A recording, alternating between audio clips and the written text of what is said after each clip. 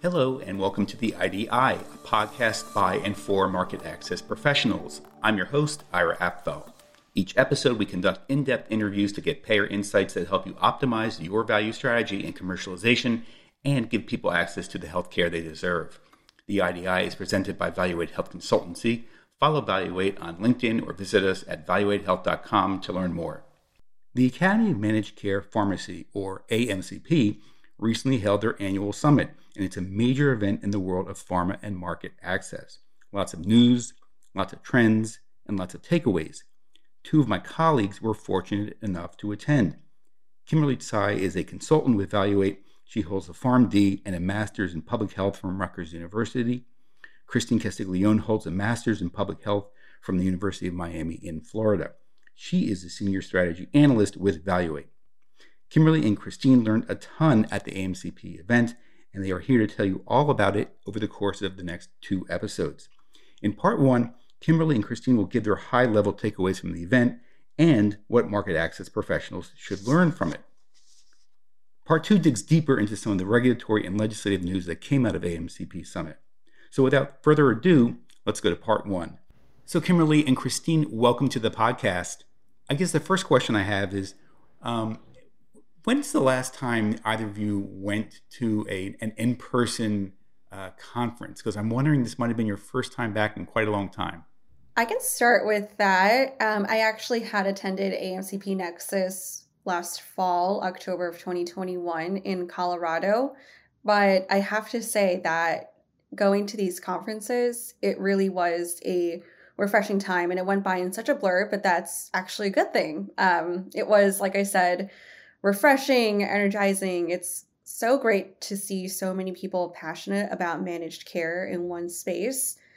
And I think pre-pandemic, we almost used to have to drag our feet to go to a conference. But now it feels like conferences are the place to be, to congregate, because it could be the one opportunity every few months for colleagues to meet in person. So Kimberly, you were really excited, really energized. How about you, Christine? Was this your first time in a while at a conference? What was it like for you? Yes, absolutely. I echo everything that Kimberly said. But I would say, honestly, it was almost like people kind of forgot, taking these in-person engagements for granted, right? So there's like this new, I would call it like almost like a rebirth of excitement for being together in person, because you can just get so much more done and meet with so many other people. And I mean, I think there's definitely an appreciation for the fact that for those where it may be tougher to travel and make that in-person trip, that there are opportunities to kind of be engaged virtually as well. So this hybrid environment has been giving us opportunities for people to really engage, whether it's from afar or in person, and kind of being able to do both has been something that's new for everybody. So with that in mind, let's take it at the top and take it from the 30,000 foot perspective. I'll start with you, Kimberly, and then Christine, you can chime in. So based on your time at AMCP, what's in, what's out, what's the big kind of takeaways you have, and then we will dive in a little bit later, dive in a little bit deeper on some of these topics. But what's the big takeaways you took, Kimberly? Sure. So naturally, there's still a lot of talk about COVID-19, the COVID-19 pandemic, and the ripple effect from that. I've said it before, but I'll say it again. The pandemic really is an initiator and a disruptor of healthcare trends. And I'll give an example. So last year, I think many people were talking about telehealth being the next big thing. But due to other impacts from the pandemic, it turns out that in the last year, telehealth has actually slowed down. And there was a lot of talk and focus about things coming up on the policy and regulatory horizon. A lot of really exciting things that we're going to be talking about later, like the PI Act and efforts for drug price reform, efforts for PBM report. They kept on coming up, and Medicaid best price, of course, that was really the focal point of a lot of separate sessions. There's also the interest in how to manage reimbursement for cell and gene therapies. That was a huge theme at AMCP this year, as I'm sure it will be for future conferences. And it was also a trend at AMCP Nexus last year as well. Other than that, we also have some exciting innovations happening on the prescription digital therapeutic side, which Christine will be talking to later. And there is a huge effort in focusing on how to close gaps in health equity that have become so much more prominent during the pandemic. And just one more trend I can think of is biosimilars. And we kept on saying for years and years now that biosimilars are coming and they haven't really made a huge impact yet. But it seems that 2023 is the year that biosimilars might actually be having an impact on the market. Interesting. And Christine, how about you? What are your big takeaways from the meeting? Sure. Well, Kimberly said it pretty well at a 3,000-foot view, but honestly, I would say just a lot of things that were exposed as a result of the pandemic. Like, for example, I would lead to a policy update where I think that's a really big area. And also given the fact that our administration changed over during an unprecedented time, I think there's been now that, we've had this administration for the last almost, I guess it's been 2 years now, there's been time to really kind of hit the ground running with some of these legislation proposals. So I think we're actually going to start to see some things change and meaningful, action being taken place. I also think that as far as again, being exposed, like a lot of challenges, disparities in healthcare. Our health system was really put to the test when we were faced with this global pandemic. And I think that a lot of the challenges that our different stakeholders have been facing have led them to really think long and hard about what are some, how can we make reforms? How can we try to make sure that people have equal access to care, whether, telehealth was actually something that's really helped people get care that may not have had the opportunity to get it before because they were in, areas that were not near a lot of the health services. I think that there's just been a lot of things that have kind of, again, for lack of better terms, been uncovered as a result of this. So now we're like, okay, in the phase of, well, we've identified the following problems and challenges. How can we really solve for them together? So Kimberly, you mentioned that you think that 2023 might finally be the year that biosimilars take off. Why do you say that? Why is 2023 looking so promising? Sure. And I've been reporting and following biosimilars for 4 or 5 years now. And I remember the first time I reported out, I was saying, wait and see, they'll be coming out soon. And that has sort of continued on and has been the theme up until now. And biosimilars have met a lot of legal and regulatory hurdles since we really first started talking about them, due to a lot of regulatory gray area going on, all those patent wars, etc. And while some biosimilars have managed to squeeze through in the meantime, I think it's really, I'm saying 2022, mainly due to a full pipeline of biosimilars and also the entrance of the Humira biosimilar, which I tend to think of as the big kahuna.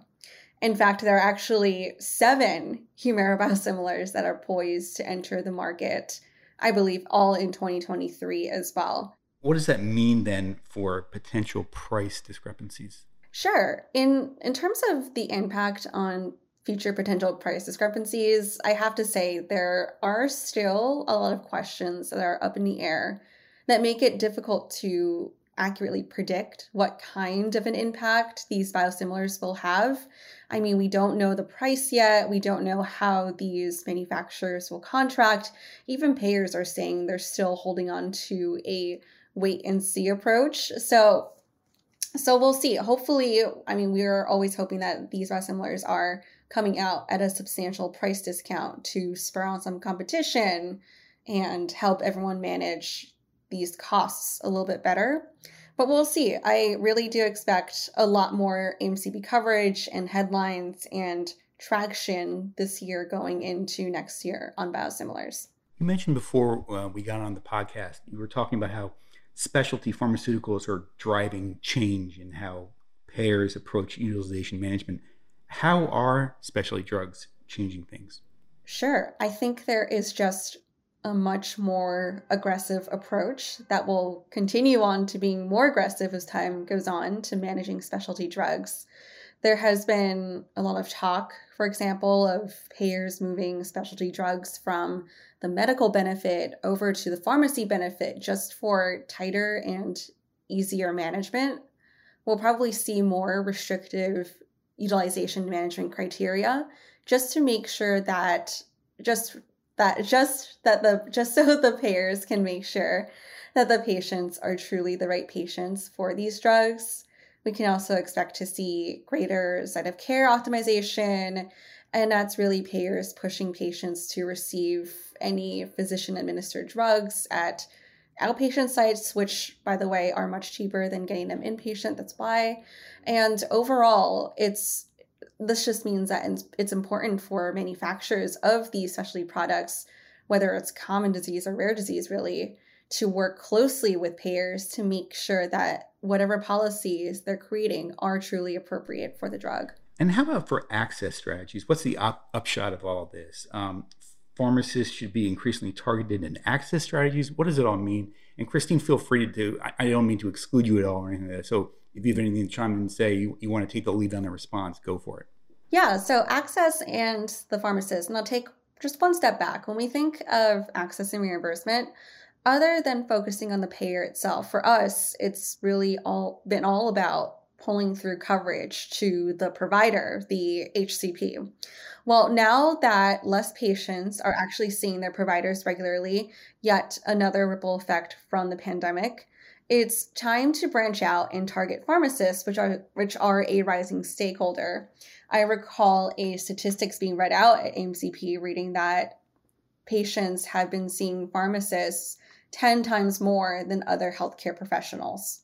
So for many patients, to think of it from their perspective, it's easier to consult the pharmacist when picking up that prescription.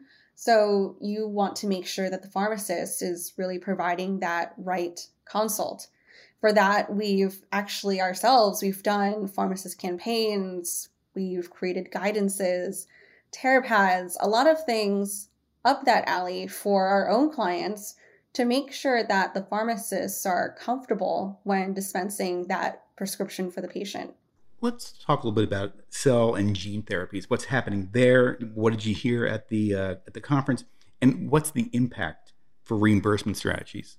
Oh, so much is happening for cell and gene therapies. There are a lot in the pipeline, as we all know, but reimbursement I'll restart that. But reimbursement strategies are still very much a wild, wild west. And that's really because cell and gene therapies are so unique in that, yes, they do have a very high cost comparatively, but they could potentially have a very, very long duration of efficacy, of benefit that makes them almost like a cure. So it's really difficult to calculate the value of that through traditional means that we're used to. However, our healthcare system and the traditional payment methodologies that we have are not really cut out to handle reimbursement for a high cost, very durable therapy. So a lot of change needs to happen there. And that has been the focal point of these sessions at AMCP when it comes to cell and gene therapies. How do we solve that question of what's the right way to finance and reimburse for them? Right now, a lot of things are decided on a case-by-case basis. Since cell and gene therapies have been slow to launch, so payers do have that time between launches to figure things out for every individual therapy. However, in the future, I think things will likely have to be more expedited and standardized. One solution many people are hoping for but are still ironing out, for example, is value-based payment arrangements. There are a lot of snags that have to be overcome. There definitely has to be a lot more collaboration between stakeholders, and by stakeholders I mean payers, health systems, even manufacturers, to come together and to figure out how to overcome those challenges. And yeah, so it's a very interesting time. It definitely calls and pushes for innovation. So we're excited to see what ultimately comes out of that. You also mentioned that PDTs are flooding the market, or we talked about this a bit before the podcast. Why now, and what are the remaining challenges? Sure. And for that, I'll turn it over to Christine.